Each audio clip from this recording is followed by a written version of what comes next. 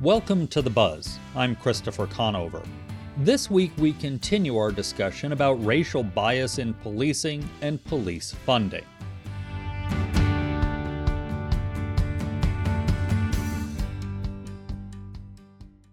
The Tucson Police Department has come under increased scrutiny following the in-custody death of a Latino man in April in the midst of a national conversation about racial bias and injustice in policing.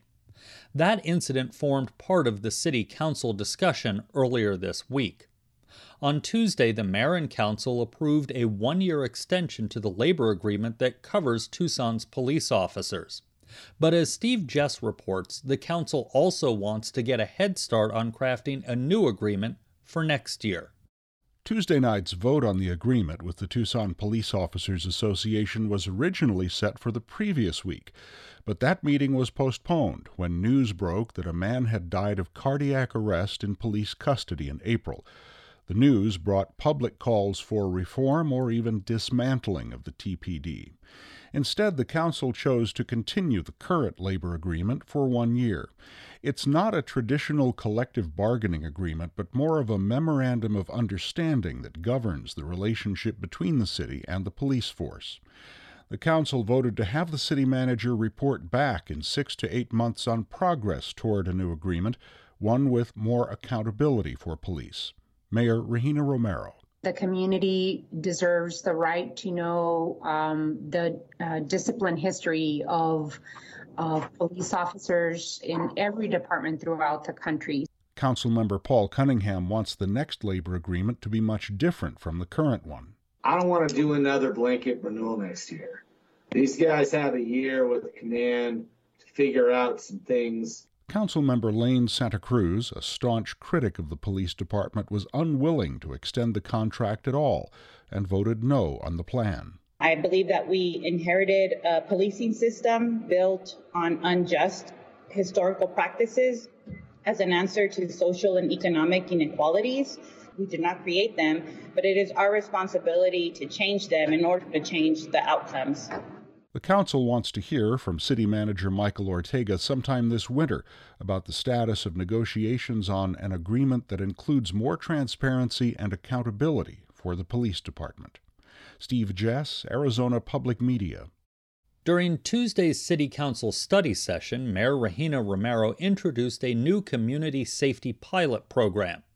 Her proposal includes bringing together a mental health support team, 8 new social workers, a system to address non-emergency calls, and a new Housing First director.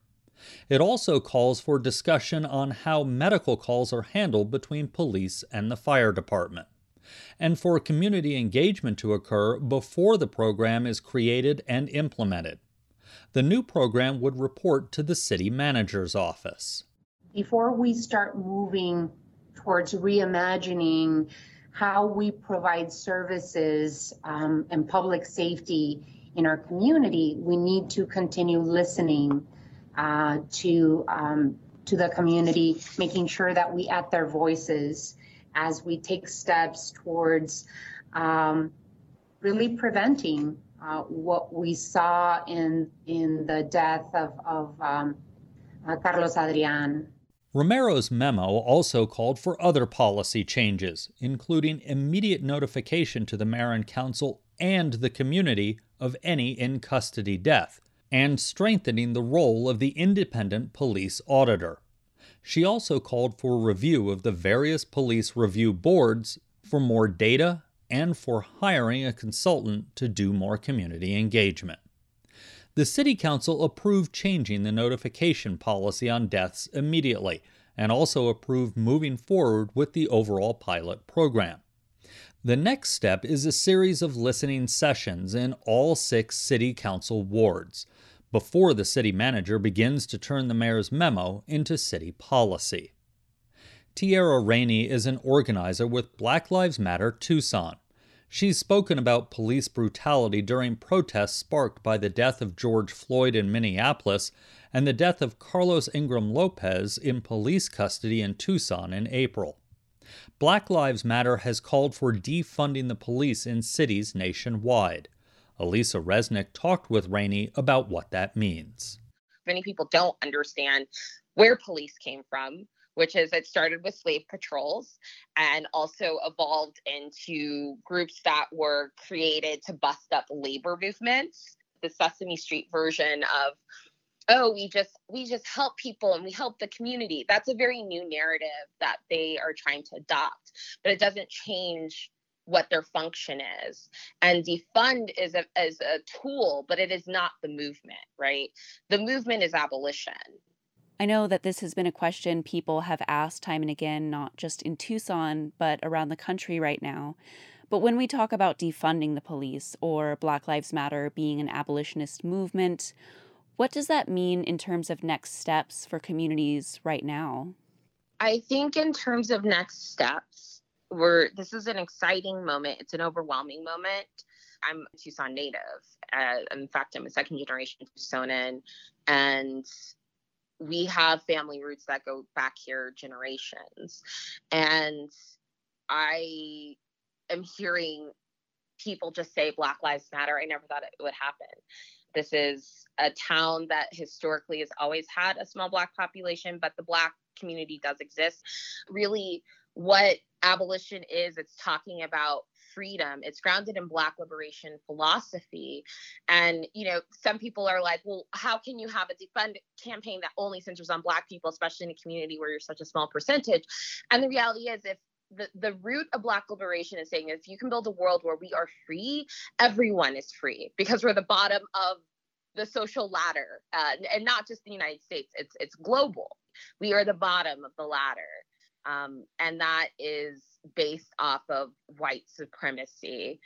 Most people, I think, prior to like 3 weeks ago, had only heard of abolition as elementary school students, probably around the Civil War and about the abolition of slavery.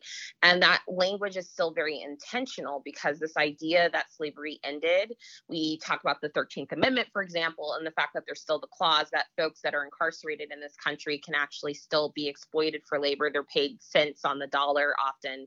Abolition is a movement that is not anything new. This has actually been work that's been carried forward by Black femmes for decades, including thought leaders like Angela Davis and Miriam Kaba. This is longstanding work that is actually grounded in Black activism.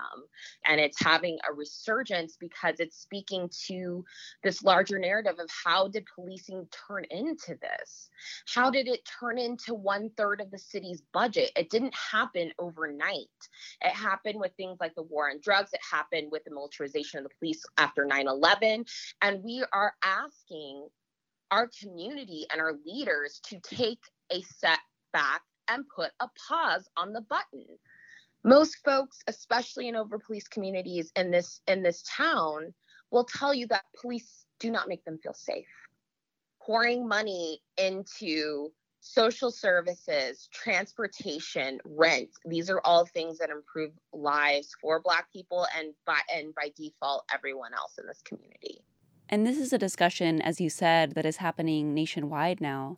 Tucson Police Department has said in the past that it considers itself a progressive police force in terms of different recommendations that it has adopted. How does the national conversation about police conduct and the role of police fit into the things we're talking about here in Tucson? So as abolitionists, we don't believe in police reform, and the murder of Carlos Adrian is a perfect example of why. Magnus has been on TV and the newspaper, a champion for 8 Can't Wait, that he is a progressive cop, and yet in his own shop, this death was covered up for 2 months. The point is simply that the idea of progressive police is a myth. African Americans, even though we are less than 5% of the population of the city, we still make up 13% of officer-involved shootings, and we are still overly incarcerated. Regardless of how progressive they say they are, it doesn't change the fact that policing is inherently racist and violent, period. And so this notion that the goal is nicer cops is not what we want. What we want is liberation. And I think that Tucson is a very palpable place for this. It is absolutely possible, I think, to build this other world, but we need to begin to be okay with dismantling this idea that it has to be the police that lead the charge in all this. We don't need community officers. We have plenty of organizations that would have the capacity to send out people that are not going to be armed, that are invested in de-escalating situations with folks in crisis, versus that they have the option to use lethal force. This is along the same vein, but a couple of weeks ago when Mayor Regina Romero hung the Black Lives Matter banner on City Hall, your group responded on social media and called it performative allyship. Can you explain what you meant by that, and is that something we're still seeing today as well? I think many folks are co-opting the name of Black Lives Matter, but not really living or understanding what those principles are, right? To understand that Black Lives Matter is not the invalidation of all other people and all other oppressions, but simply saying, I agree with the concept that Black people are human beings and that all of us are deserving of dignity and human rights. And in the case of the city council, and the mayor specifically with the hanging of the banner, the mayor has been convening I believe, advisory council on racial equity.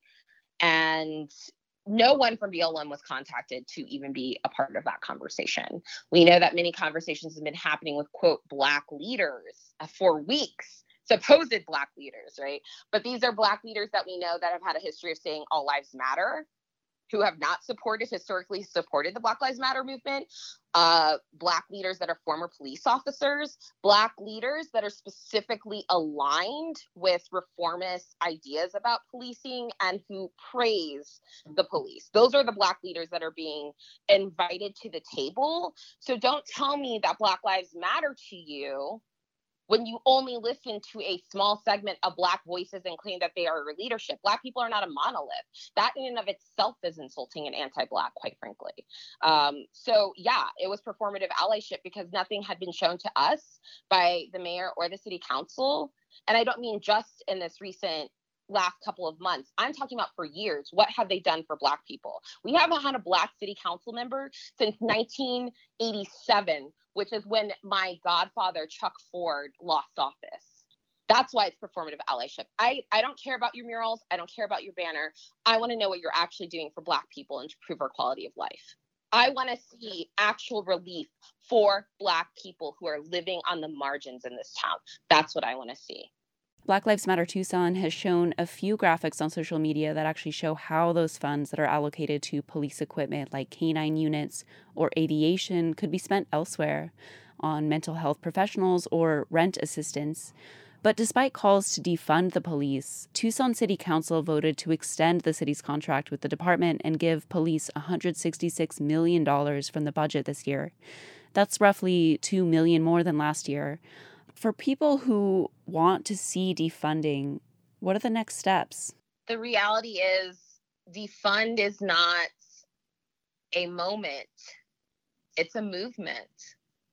And to successfully defund, to move towards abolition, that is not something that happens overnight. Sometimes it does, right? In Minneapolis's case, it seems as though, I think, to the public that it happened overnight. That's not true. There have been people organizing, creating the foundation for that move to happen, right? And that's the reality, is this is sustained movement. So regardless of whether the city council chooses not to give them $2 million additional dollars or not, that's a win if they choose to maintain last year's budget or to reduce the budget and invest in folks. But that's just the beginning. We're here for the long haul. We know what the people need, and the people are ready and they're open and they want to learn. And this is not going to be the end of it. That was Tiara Rainey with Tucson Black Lives Matter. Last Saturday, members of the Tucson Police Department and the Tucson chapter of the NAACP held a virtual town hall to address issues like systemic racism and the policing of vulnerable communities. Despite the timing, the event was not a direct response to the news earlier in the week about the death of Carlos Ingram Lopez in TPD custody. According to Cherie Meeks, the vice president of Tucson's NAACP chapter, the two groups had been wanting to have this town hall for a while, but it was delayed due to the COVID-19 crisis. And we found that there was a sense of urgency now for us to come together. And so we have decided to, rather than postpone this again and again, to do this virtually. TPD officers spent the first part of the meeting giving more details on the Ingram Lopez case. TPD Chief Chris Magnus announced that the department will alert the community to all in-custody deaths from now on. During the discussion, which was partially moderated by United Youth Leadership Council member Jamil Beasley, community members submitted questions for officers to answer. Many raised concerns about racism in the police department. So does TPD believe there is systemic racism in their department and in police departments around the country? Magnus didn't shy away from the history of racial injustice within law enforcement. I believe that in policing overall, there has been a long history of systemic racism and in the criminal justice system. He called on young people, including those who do not trust police, to work towards a better system and invited them to join the force. Meeks listed the goals that the NAACP wants police departments around the country to meet. Those include the establishment of a citizen-run board to hold police officers accountable. While TPD does have a community advisory council, Magnus says that it does not always operate as well as it could. First of all, it's hard to get people to come on a regular basis. People haven't been entirely sure what they should be giving us advice on. Now would be a perfect time, if there are people who are interested in being on our community advisory committee, to reach out to us. Magnus and other officers also discussed the policing of vulnerable populations, including people with mental illness and people who use drugs. The police department operates a mental health support team, but they do not go on patrol or respond to calls due to the high demand for their other services. Magnus said that all patrol officers receive mental health first aid training, and many also undergo crisis intervention training. The department is also working on deflecting people with drug misuse issues away from the criminal justice system and toward treatment programs. We discussed that in our January 16th episode. Throughout the discussion, Chief Magnus reiterated the idea that in order to make systemic change, a lot of people are going to have to work together. He urged people to become politically active during this election year and to put pressure on elected officials to aid in criminal justice reform. Rich Harper spent 34 years working for the Tucson Police Department in roles that included patrol officer, detective sergeant, lieutenant, and captain. He retired in 2008 and now teaches criminal justice at the University of Arizona. We asked him to explain the term community policing, which has been a thread in those ongoing conversations about law enforcement. Community policing is really just problem solving and partnership. It's really the police partnering with the community to identify and solve problems. And some of those are crime problems, but many of them are not crime problems at all. They're social issues. And so the police might be the tip of the spear in terms of helping the community find the right social service agency or the right city department to help them provide a solution to a particular type of problem. For example, you might have you might go talk to a neighborhood association, and you find out that in talking to them, you go there with the idea that you're going to find out about crime problems, but the first thing you hear about is that people speed up and down the street. So, some of the solutions are, the enforcement solution is you have police officers go down there with radar guns and they write people tickets. That doesn't necessarily build the kind of relationship that you want. So, non-enforcement solutions might be something like having speed bumps put in on the roadway so that people will slow down, or those roundabouts, or other measures to get people to slow down that don't hit them in the pocketbook per se. Prior to when I came on, they did something that was called professional policing. They had things called like fluid patrol, where you patrolled in certain areas. But the Kansas City study showed that random patrol, fluid patrol, all of these different patrol techniques where the officer is driving around looking for crime, looking for criminals, not getting out of their cars.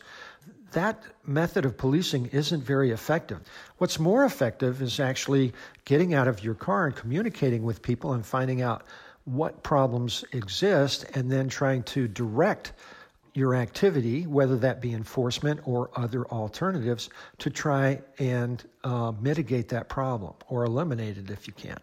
It really sounds like if you had to sum up the difference between intelligence-driven policing versus community policing, the difference is relationships. Absolutely. I mean, if you want to get buy-in from the stakeholders, the people living in the neighborhoods, you don't ignore them. You talk to them, you create a dialogue, and you find out what it is that's troubling them. I did a community policing project when I was a lieutenant, an assistant division commander on the south side in the Elvira neighborhood. And I got some officers who I got them to park their cars and get out, and I wanted them to go from door to door to talk to people to find out how things are going. And some people wouldn't talk to them.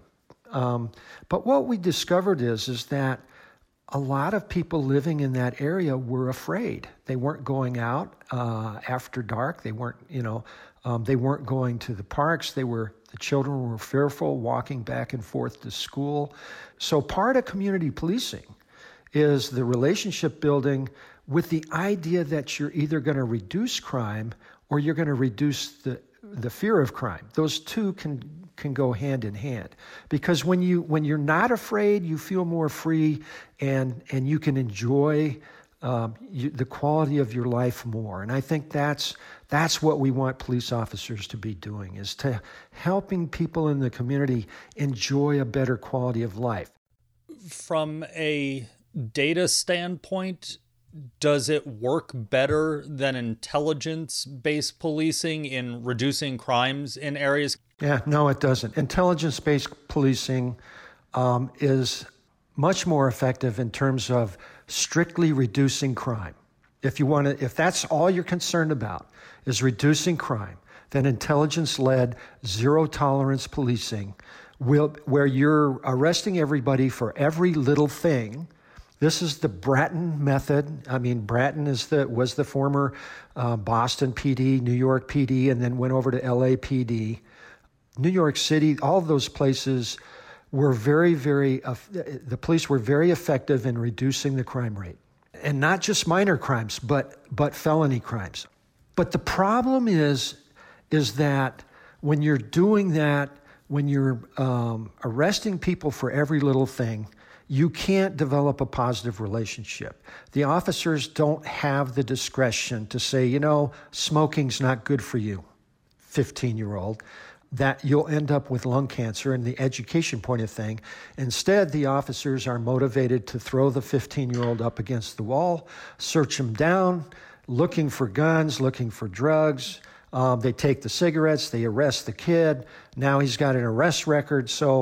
But what problem did that solve? Well, if you're strictly looking at crime rates and you do a whole lot of that stuff, you're going to lower your crime rates. But the problem is that you're going to have an angry minority community that feels oppressed, and they already feel oppressed. You mentioned, especially right now, there is a lack of trust in police in Tucson and across the country. Why have we gotten to there, and can it be fixed in any relatively short amount of time? Well, the police have to do a couple of things. And I'm not saying the administration, because I think the administration is there, but I think that the line officers and the line supervisors, the people who are at the point of contact, they have to understand that Black lives matter, that Latinx lives matter, that minority lives matter. And they have to treat people as if they're important. That can be done. But it takes, it's going to take police agencies to make the effort to understand that they all have implicit bias, that racism exists in every law enforcement agency, And the police have to have an appreciation for how rough it has been for minorities since the inception of this country. And it's time. It's time for us to start treating people equally and accepting the fact that their lives matter just as much as ours. And it's a tough thing, Chris, because I taught racial profiling at the Tucson Police Department. And I can tell you there were a lot of white cops, and I'm white, okay?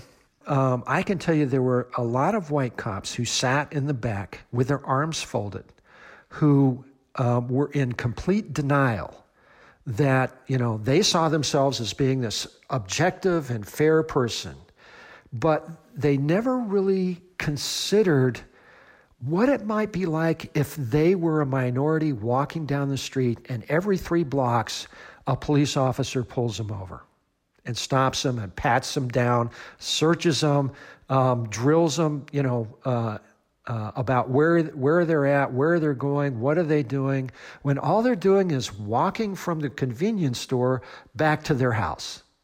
You can write policy, you can put on training, and you can even have laws that address this. But until it's fixed within the culture of the police agency, it's never going to be fixed. And what that means is creating a culture where officers are actively looking for ways to develop better relationships with minority communities. And that means being brave enough to have dialogues with people who don't look like you. As a people, African Americans and Latinxes or Mexican Americans have been mistreated horribly in this country over our history. And we have to accept that was wrong, and we have to work harder to build up that relationship and to be there for those people as opposed to be after those people. That was Rich Harper, who retired from the Tucson Police Department in 2008. And that's the buzz for this week. Ariana Brocious is the show's producer and editor. Vanessa Ontiveros is our production assistant. Jim Blackwood is our production engineer. And Duncan Moon is the interim news director. Our music is by Enter the Haggis. I'm Christopher Conover. Thanks for listening. Arizona Public Media's original programming is made possible in part by the Community Service Grant from the Corporation for Public Broadcasting.